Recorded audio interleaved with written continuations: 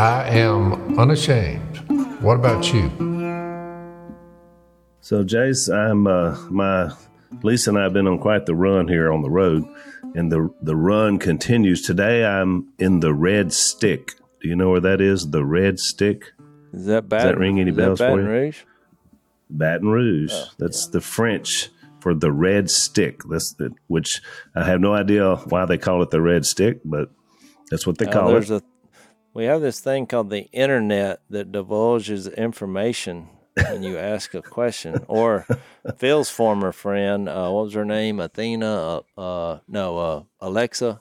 But y'all had but Phil and Alexa had a parting of the ways. Yeah. All she was supposed to do is wake me up when I wanted her to wake me up. And after 3 days, it came time for her to wake me up. She said, we have a computer pop up. I said, I'll get rid of it. Throw it away. Sleeping on the job, Alexa. Only after you interrogated her, Dad, on what she knew about the gospel and the Bible. Don't forget that part. It reinforced what I'd been thinking of, what these computers would do to you. That reinforced the idea. Alexa couldn't make the cut. She didn't wake me up one morning. What's your problem, Alexa? Well, they got to keep the computers. And then she asked you about Si, right? Yeah. I went back to just the old timer, click, click, click. So, Al, in 1699, French visitors called the spot Red Stick, Baton Rouge, because of a boundary marker pole stained with animal blood standing on the river bluff. Boy, this got weird.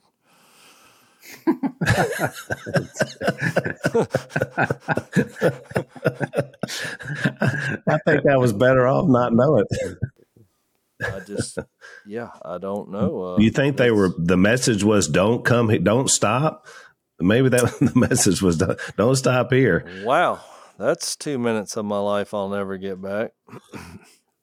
So I got some good news, Al, because that was a weird thing to look up. But it's there for you, Phil, if you ever want it. Yeah. I'm sure you could find the same thing in an hour in your encyclopedias. But it was the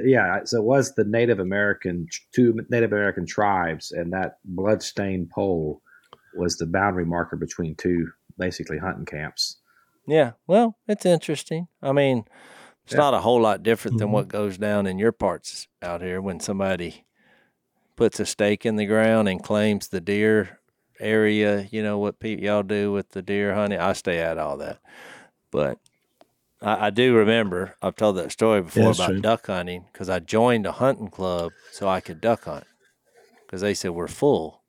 We were taking no more deer hunters. I was like, I don't care anything about the deer, but I'll pay the fee if I can duck hunt that little break. They said, well, perfect, because nobody duck hunts here. So we went down there, started shooting ducks. And then 3 club members, came in a boat while we're hunting and started nailing a board on a tree that was 10 foot in front of our blind while we had decoys out. And I said, what are you doing? They said, we're claiming this spot. I was like, well, we're in the hunting club and we've already claimed this spot. And he said, I don't see a sign. Yeah, that really happened. So, you know what you should have done? You should have taken a red stick stained with animal blood and stuck it in the ground and said, cross this line.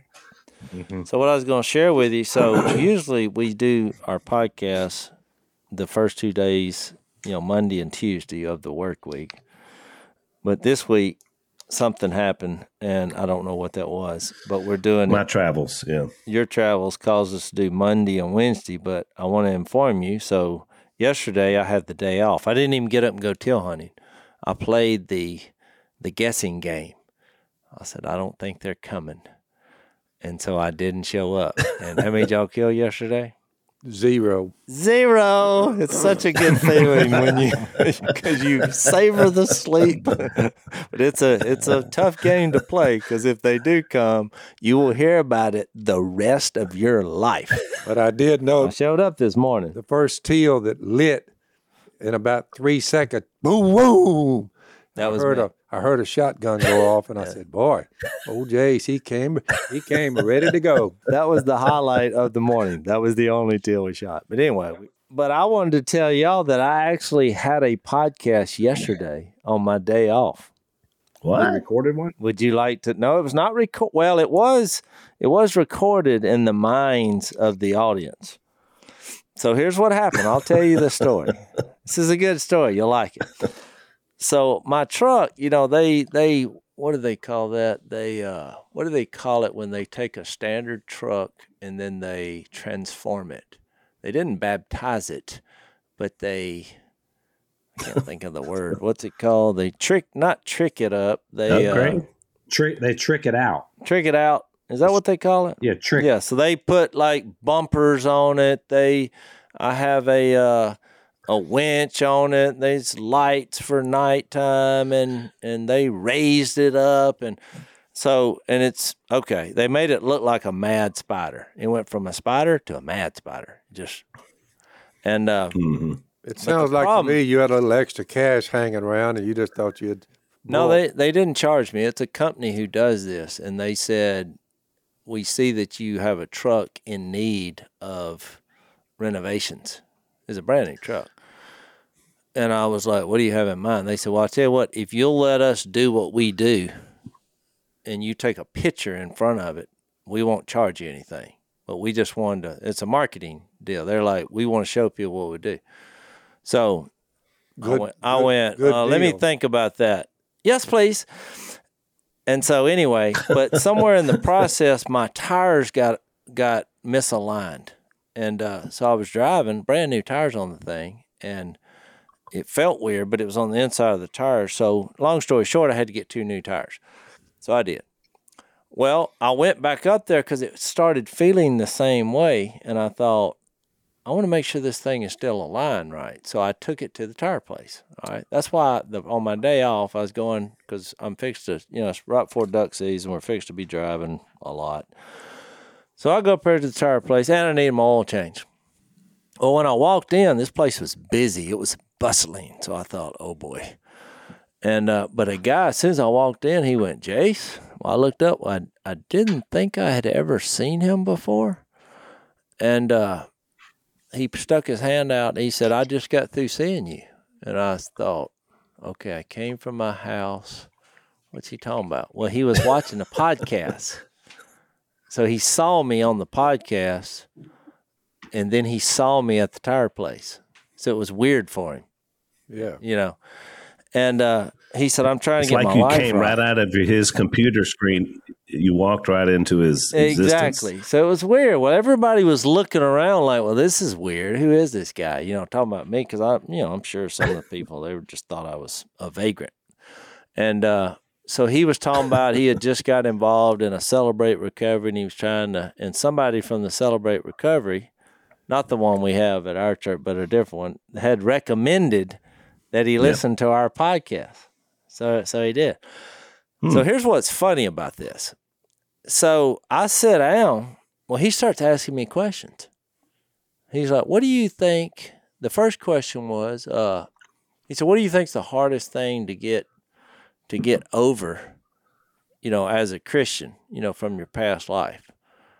So I was like, well, then I felt like I needed to explain the gospel and the actual, because I'm like, if you don't have the Holy Spirit, if you haven't surrendered to Jesus, well, it's all going to be difficult, Right. So, right. But here's what's weird is there were so many people in there. We weren't sitting next to each other. So he was across the way and I was across the way, and there's people, we're in a circle, and you have all the people working there.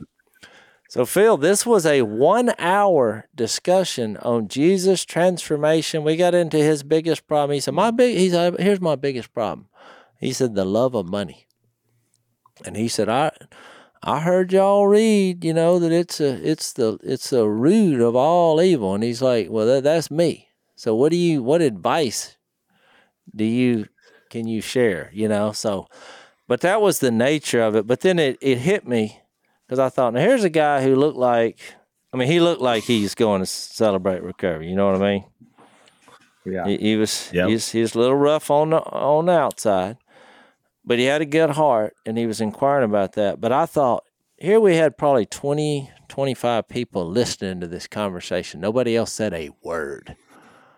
And I thought, I wonder what they thought about that.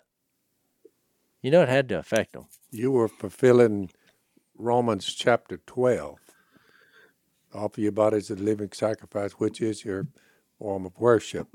And then as far as it depends on you, try to live at peace with all men. Well, I really wasn't sacrificing. I didn't have anything else to do. It passed the time for me.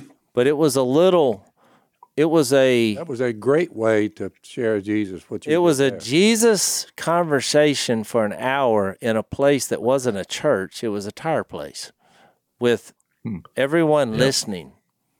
But it didn't really hit me till I walked out. I thought, I bet those people thought, what an interesting conversation. Because what strikes that many me? people, they weren't believers probably. No pulpit necessary. Here we go. You were getting the job done.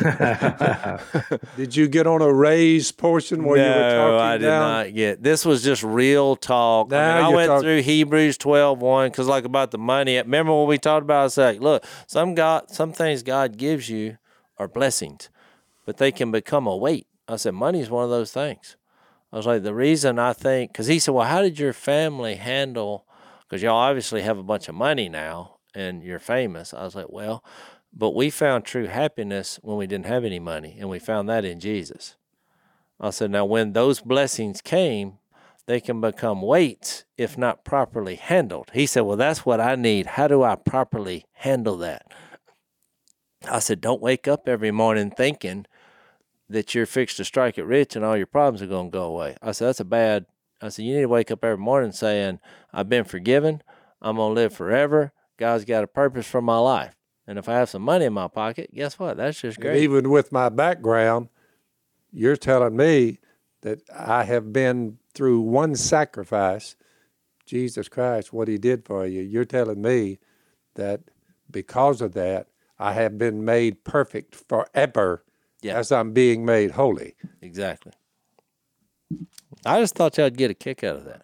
No, I love it. And it was that whole discussion was about money is the Philippians 4 when Paul said, I've learned what it means to be content in any and every circumstance, whether I have plenty or I have nothing, I can do all things through Christ Jesus who lives in me. And so you think about it, that means that Jesus is enough, whether you had a little or whether you had a lot. So your description was perfect because we've experienced both.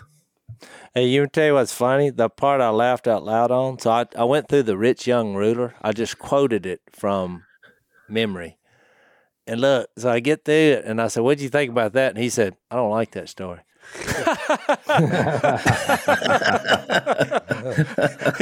he didn't like to go sell everything. Yeah. I said, well, you know what? I said, you're going to make it. You're going to make it in Jesus. And he said, why you say that? I said, because you're honest.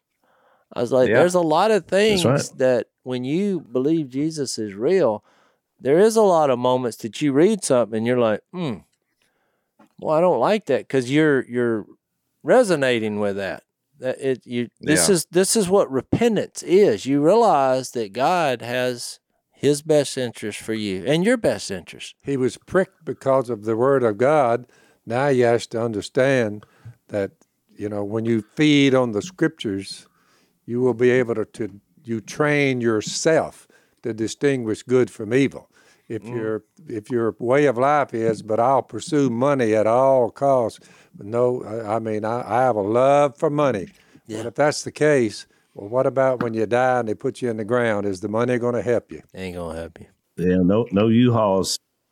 Hang on, Zach. Let's take a break. So on this little speaking run, Jase, I've been on, it's mostly pro-life events or surrounded around that. And I got to meet the Attorney General from Mississippi, who her team argued the Dobbs case, which in essence turned over Roe v. Wade. And what's interesting is every audience that I've been at, there's just a lot of excitement about sort of a post-Roe world. And so a lot of organizations have already been in place. And somebody last night that spoke mentioned all the prayer that has been going up for 50 years concerning abortion and how those prayers were finally answered with this first step. And one of the groups that's really been responsible for a lot of that prayer is a group called 40 Days for Life. We've had Sean on our podcast, who's their CEO. They have 1 million volunteers in 1,000 cities, and they hold these peaceful vigils outside abortion facilities, and they're there to pray. I mean, they're there to pray that people will make good decisions, that they won't abort their babies. And they've got some numbers now. They've been doing this long enough to know that a no-show rate goes as high as 75% because of this prayer, that people won't show up for an abortion. So it's working in more than just the big stuff. Another percentage is 45%. 45% of the abortion businesses have closed their facilities in some of these more liberal states. So hearts and minds are being changed, and prayer is the reason why. So we want you to check them out. To support these guys, check out their locations, their podcast. There's a free magazine at 40daysforlife.com. It's going to keep you updated on how abortion is ending in a post-Roe America. So that's 40daysforlife.com. Check them out.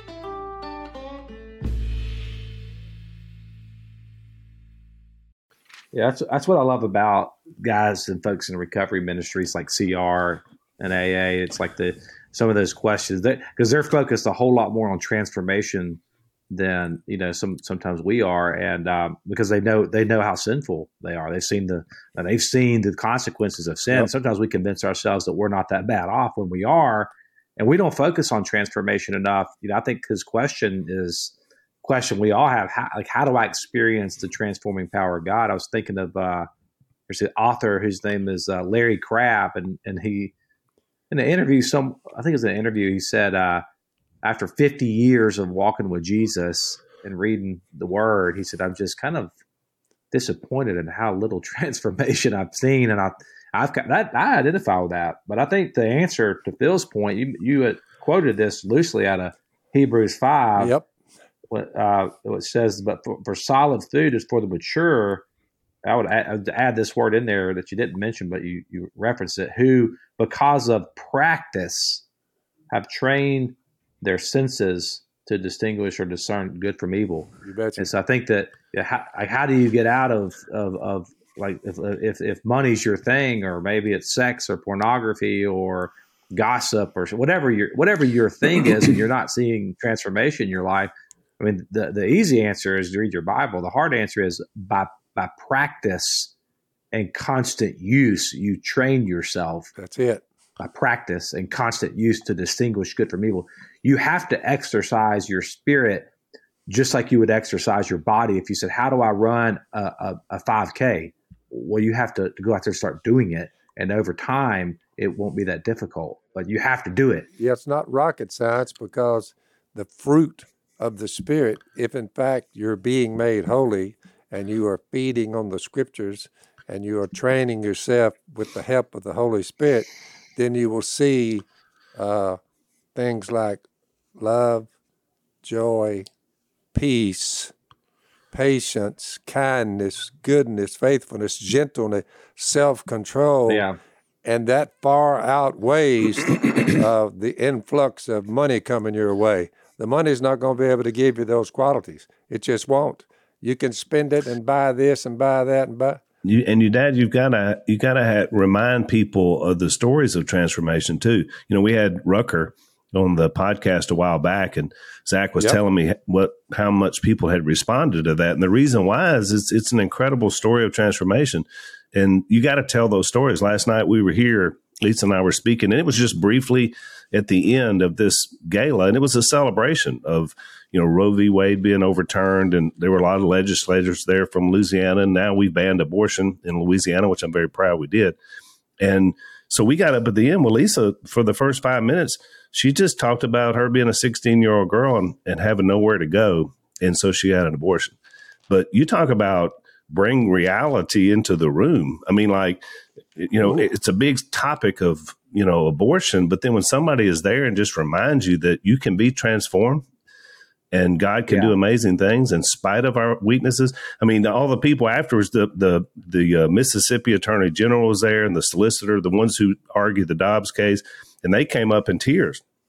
And they were telling Lisa, thank you for reminding us why we fight the fight. And so it's transformational stories that really resonate with people.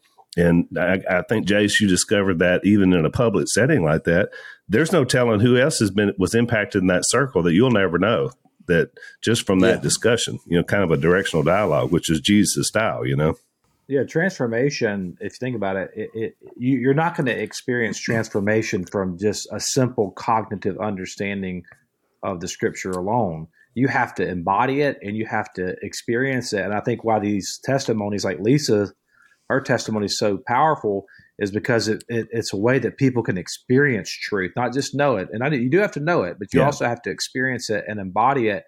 And that's what I love about recovery ministry like CR, which we're about to start at our church as well. But we actually just started doing the first phase of that. But think about CR is geared towards spiritual formation, towards forming the spirit through a lot of exercises that get people to start contemplating the truths of Scripture, and particularly when it comes to their own life, their own brokenness.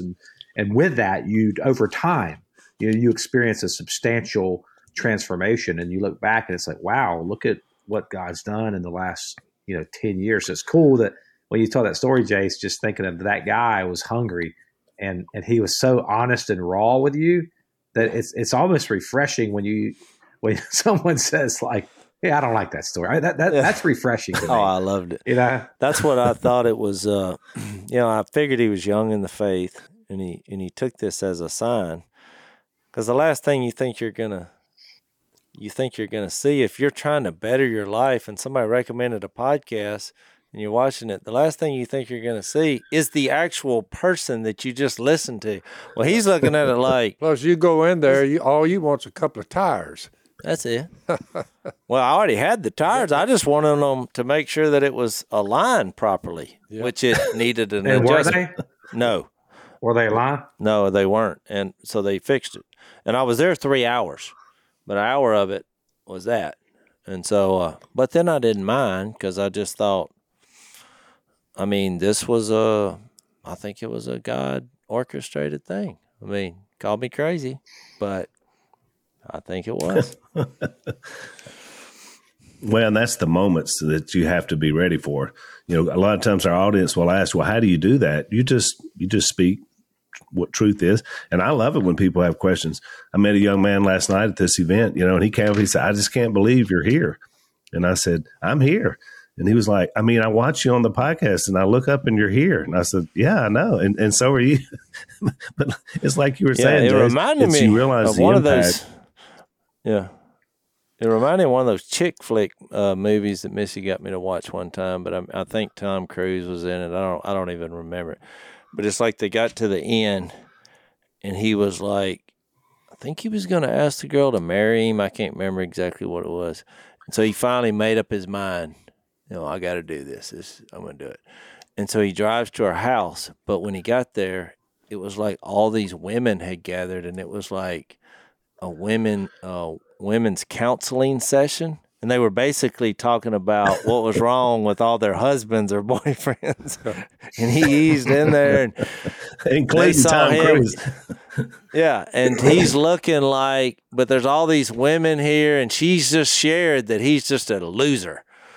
And then he just thought, well, if I got to just do this here, because he didn't want to do it in front of all the other women.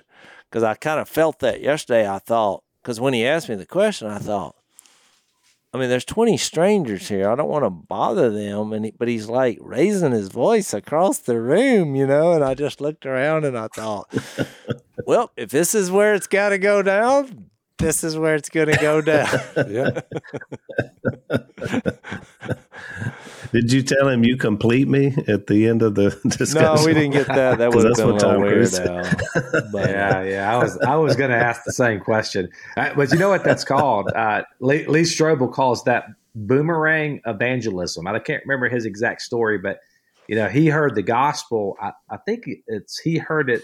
Someone else was having the conversation, and he overheard it, I think is what happened.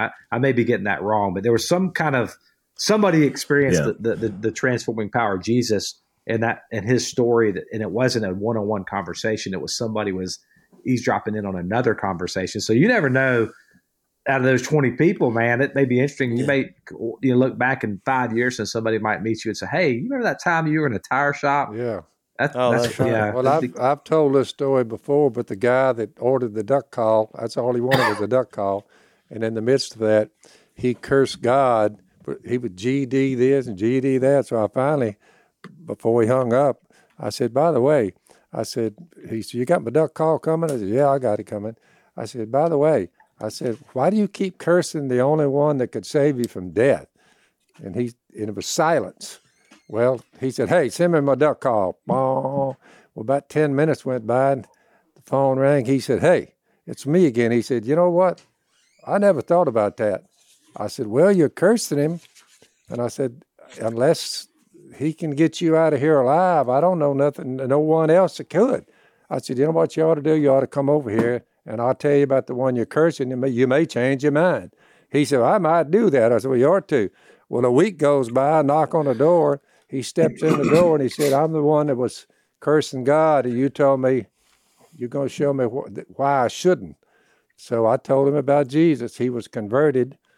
About 15 or 20 years later, I ran into him, and he was one of the leaders at that church where I was speaking. So you never know.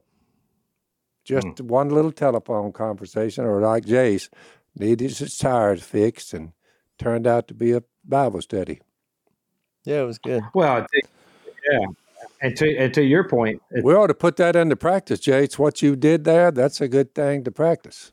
Well, that's what I was saying. 1 Peter 3:15, always be prepared. Well, in your heart, set apart Christ as Lord. Always be prepared to give an answer to everyone who asks you to give the reason for the hope that you have, but do this with gentleness and respect. So it wasn't like I planned doing that. He's the one that broke down the wall of social banter and just wanted to have the conversation. And then I thought, because he was seeking, that's what you're looking for as seekers. Let's take a break. So, Dad, what is the only supplement that you take? Omega XL. Omega XL. And that says something because Dad's not much on meds or supplements or anything like that, but I convinced him because I was taking Omega. That's the only thing I take. Exactly. And the reason I convinced you of that, because I said it works. I had been taking it and I was like, I don't have aches and pains. And there's a reason why. Your body has 360 joints. If you start up at the vertebrae and go all the way down to your feet. And so that's a lot of joints that can have a lot of issues. And so as your body ages, they have what they call SPMs, which keep your joints healthy, but you get less of them. And so that's what Omega XL does. It restores your SPMs. It rejuvenates your joints and your muscles. And so you can move around like when you were younger. And I'm telling you, Dad and I both take this product and it works. So check them out, omegaxl.com/Phil. You're going to buy a bottle. You're going to get a second bottle for free. It's going to give you a couple of months supply, which is what you need to get you going. It takes about 8 weeks to really feel the difference. omegaxl.com/Phil, or you can call them at 800-844-4888. That's 800-844-4888, or go to omegaxl.com/Phil.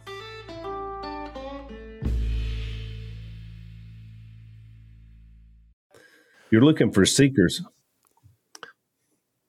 Yeah, the authenticity of his faith early on was evident. And I don't know, even if you weren't a believer and you were sitting in that circle, you had to appreciate, because look, you try not to base an opinion on someone based on outward appearance. But, he spent a lot of time at the tattoo parlor, and he just, he was just kind of rough. He was a rough guy. You could tell he's made some tough decisions.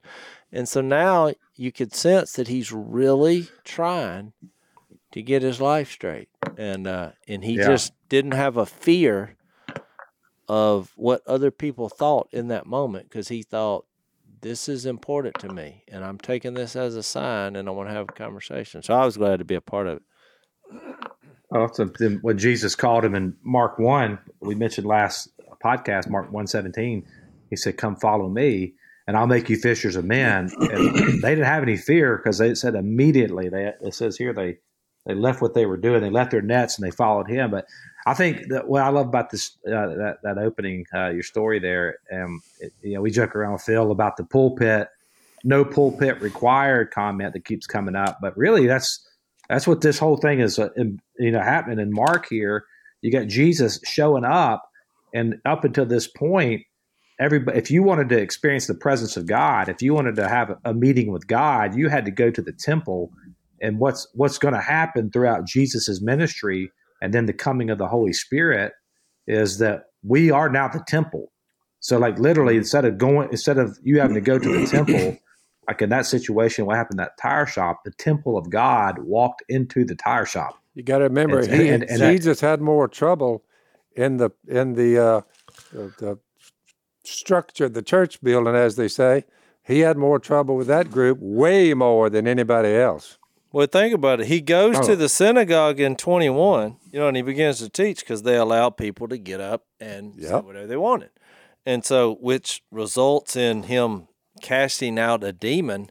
So you're talking about turn the synagogue on its head. Yeah. They're like, what just happened here? That's my point. And so then, but in the next paragraph, look, they left the synagogue. Well, then they go to the home of Simon and Andrew. You're like, well, nothing's going to happen here.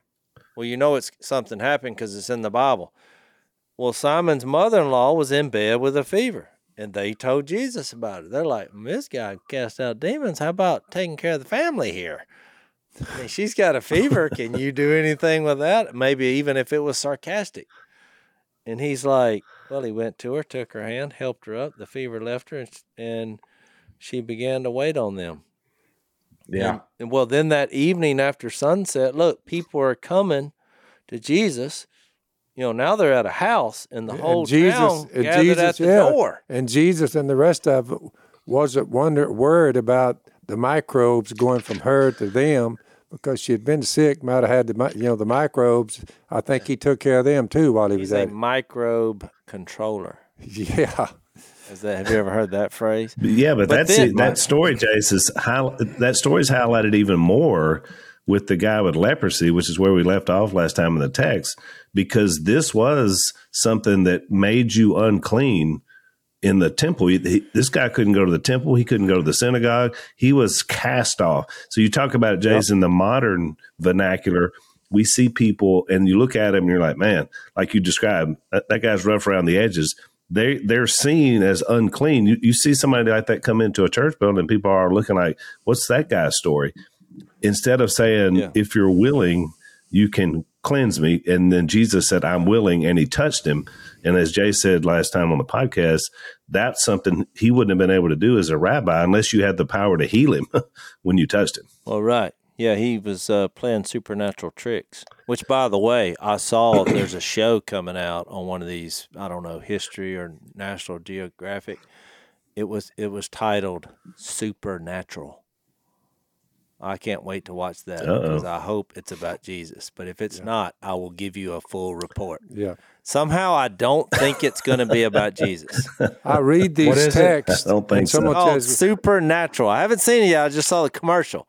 It was like... You talking for a TV show? Yeah, it was a TV show. It's coming out. They're like, it's coming soon. And it said Supernatural. And they had I saw some critters. I think that's a very... that's an old TV show, right? It's been out on a long time. Is it? Right. What's it about? Yeah. There was one called Supernatural, and Jep's this buddies was like was National the actor Geographic, and I saw some animal. They had some real cool that's different. close-up of now animals. this is about like... And look, they brought up on the commercial, it said natural, and then they put up supernatural. The most exciting thing I have witnessed in the last 50 years of following Jesus, no doubt about it, has been the most exciting one thing I've ever done in my life. What? To see people go from, like your buddy there, you was talking, from lost to go saved. from lost to saved. Oh, that's right. It's the most exciting thing I've ever done in my life, is being a part of that. Following Jesus. Transformation. That's why in Luke 15, when he told the 3 stories about, which we're fixed to get into this story about in chapter 2, when he called Levi and he's eating with all the tax collectors and the sinners, and they're like, hey, what are you doing hanging out with them? When he tells those stories, the joy that is mentioned in heaven and on earth that happens when someone returns to God through Jesus, it causes joy. These are the pick-me-ups of our faith. Yep. Going you back know what's to our, interesting, Jase? Well, I never finished my thought. The reason I brought up the synagogue.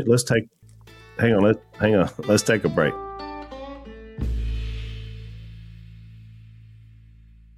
The reason I brought up the synagogue to the home is because if in practical reasons, okay, if you go to the synagogue and you encounter Jesus, what they did, the supernatural progression of that was to then take Jesus into their home. Now they had the physical, literal Jesus, but we have the spirit, and it's the same concept.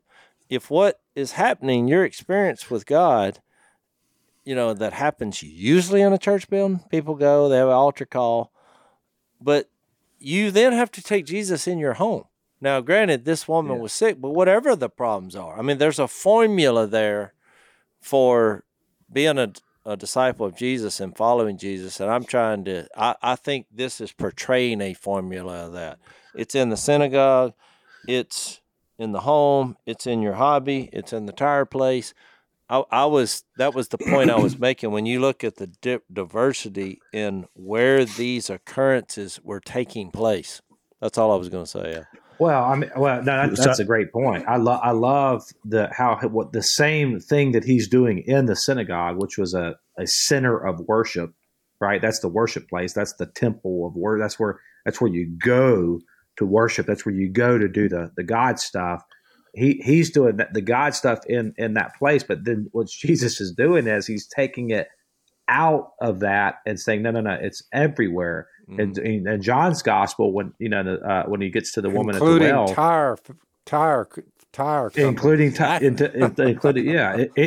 everywhere you go, that's the call. I mean, that was the whole question the woman at the well had, which is where in John's gospel, where do we worship?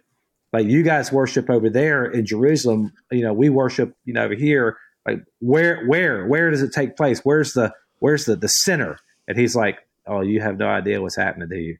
He's like, a time is coming, and in fact is now here, where you're not going to worship the Father in that mountain, nor in Jerusalem. The Father now requires worshipers who will worship him in truth and in spirit. And that, I mean, that is that's a radical, you want to talk about transformation. Like, I don't have to go to a place to get filled up. I'm housing God himself in my body.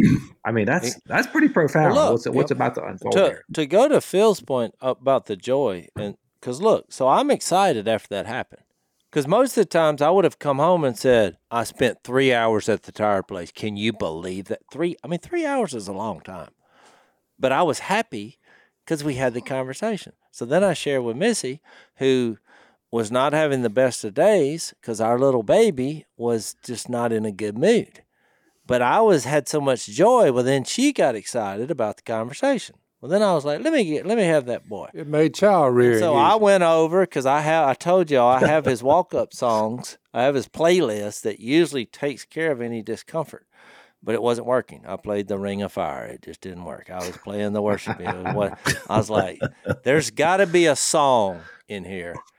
And so I kept trying different songs. And then I told this in the duck blind this morning.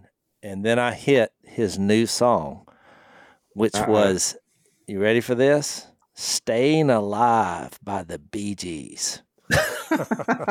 When I cranked that song up, he got a smile on his face. Well, the Bee Gees guy's singing so high that our little one started trying to emulate that with his voice. He started screaming at it, not like crying because he was grinning, but he was like, and I was like, boy, he is loving Johnny Cash was impossible for Johnny Cash Johnny to do. Cash could not do the Bee Gees, see? The Bee Gees. So when I started trying to get into my falsetto and doing this, because now I'm like, this is working. We have happiness and joy. Well, when I started doing that, my two little lap dogs, they thought now we had gone into wolf cry. So they started, everybody getting fired. So then I look up and Missy's grinning while she's recording this on her phone. And I said, see, everybody's happy now. It only took one Bible study at the tire place to trickle down And here now we're all dancing to staying alive, and everybody's happy. I love it. I think it's worthy of note. So I want to make Al. a point. I think Go ahead, one thing Dad. is worthy of note. I'll just say again, as I mentioned this the other day, Mark chapter 1, you scholars have said that was the first time, that was the first gospel that you see. God has been silent for 400 years, not a word. Everybody's waiting on all these prophecies to be fulfilled. Well, you get to Mark chapter 1, and one thing I noticed, if you wanted to do just kind of a little test, the Apostle Paul told the Corinthians, he said, "For I resolved to know nothing while I was with you, except Jesus Christ and him crucified." Well, if you look down below there, we do, however, speak a message of wisdom among the mature, but not the wisdom of this age or of the rulers of this age. Now, 400 years of quietness and all these, you're looking at the Roman Empire, which was in place when that was written. Then you got the one behind it, the Greeks, then the one behind it, the Medo-Persian, then the one behind it, the Babylonians. We speak a message of wisdom who are coming to nothing. Not the rulers of this age. We speak of God's secret wisdom. So when Jesus said, "The time has come, my time has come," you're saying, uh-oh, what's fixing to happen? We speak of God's secret wisdom, a wisdom that has been hidden, not a word, for 400 years, and that God destined for our glory before time began. And Jesus Christ is everybody to this day. He is the marker of all time. We count time by him. Oh, that's a valid point. Yeah. That's why he started in Hebrews 1, said he had spoken by prophets, but in these last days, that's right. He's spoken. None of the rulers of this age understood it. None of them. All these empires that have come and gone. Well, when Mark gets there, he says, none of the rulers of this age understood it. Jesus, him crucified. For if they had, they would not have crucified the Lord of glory. So you're saying, oh my goodness. In other words, the salvation of the human race is just right there. Never been heard of before. Some guy was coming out of the woods, chasing grasshoppers and eating honey. He's hollering and baptizing people. And you're saying that Jesus said, "My time has come. The kingdom is near." And without saying it, and I'm the king. It's the most amazing thing I've ever read in my life. All right. Which is, I concur. Hang on, Zach. Let's take our last break.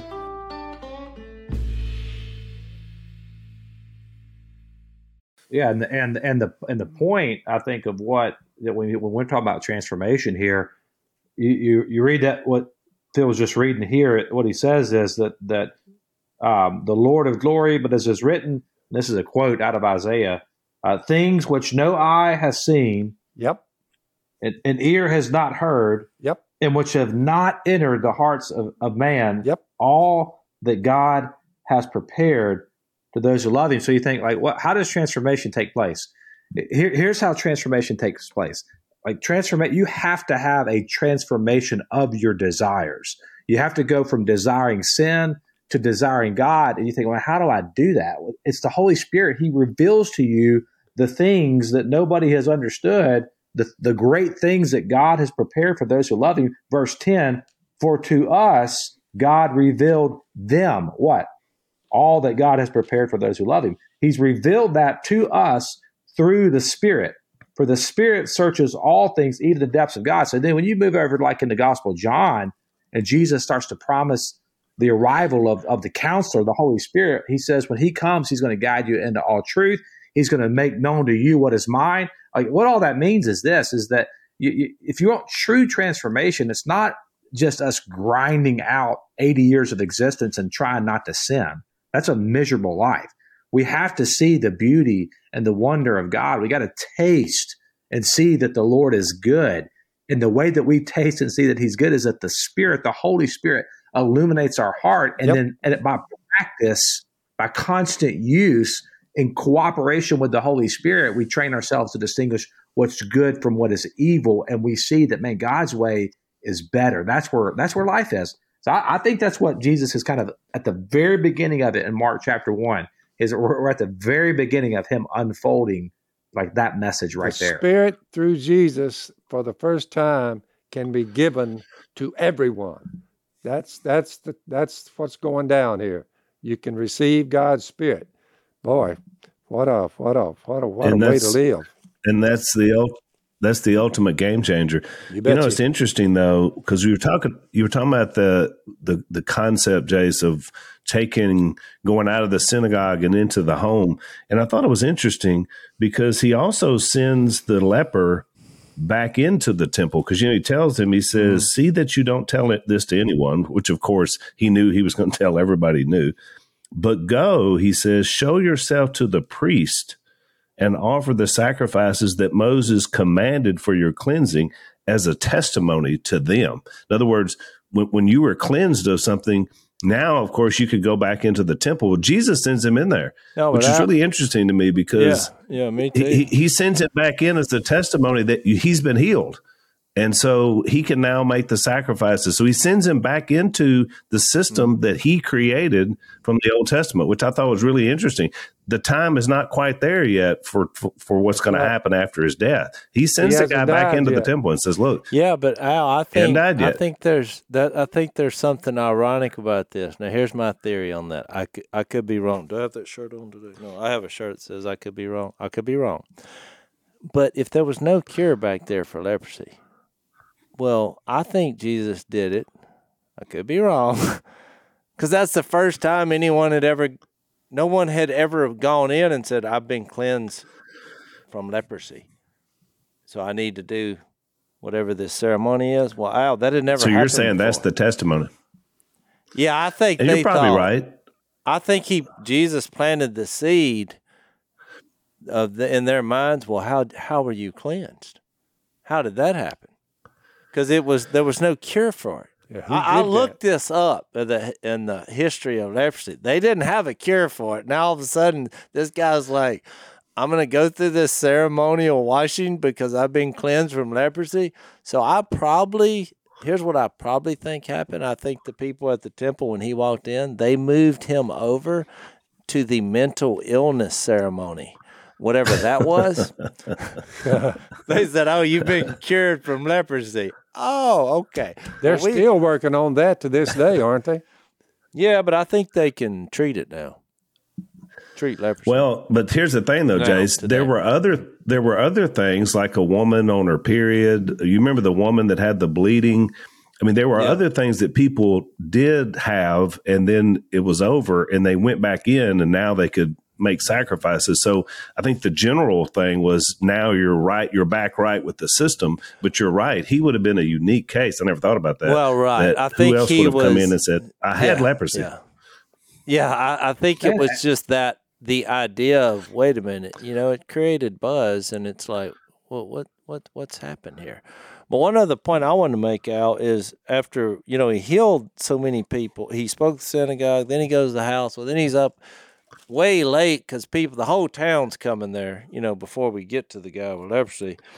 And then that morning he got up while it was still dark.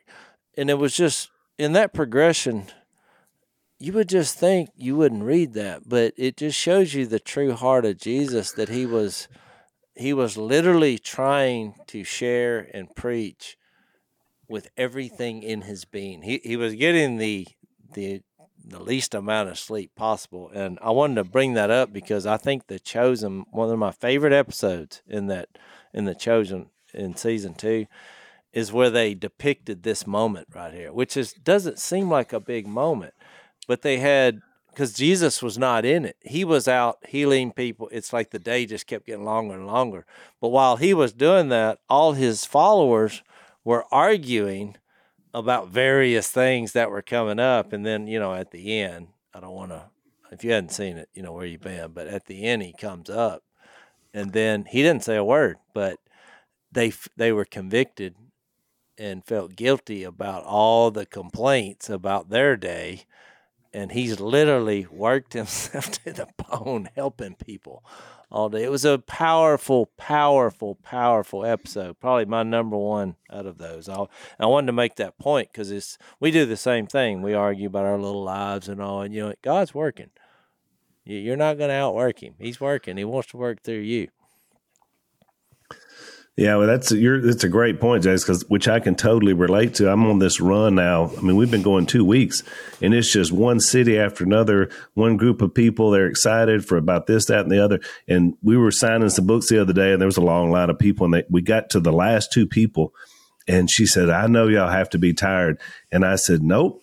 I said, I am just as excited to talk to you as I was the first person in this line, because I made it my goal a long time ago that I was there on God's behalf. And so I'm not going to run out of juice till, I go home to be with the Lord. So, but I get it. Just the humanity part of it, you get tired, and yet these people have come to see you and hear what you have to say. It's like, I have to speak. I have to be who I am in front of them. So I see this as more just the ultimate picture of Jesus as a human being, as well as being the Son of God. I mean, don't you think, Jase? I mean, in those moments, I think it's in there for a reason. They're giving you those details for a reason. I agree. The Holy Spirit is.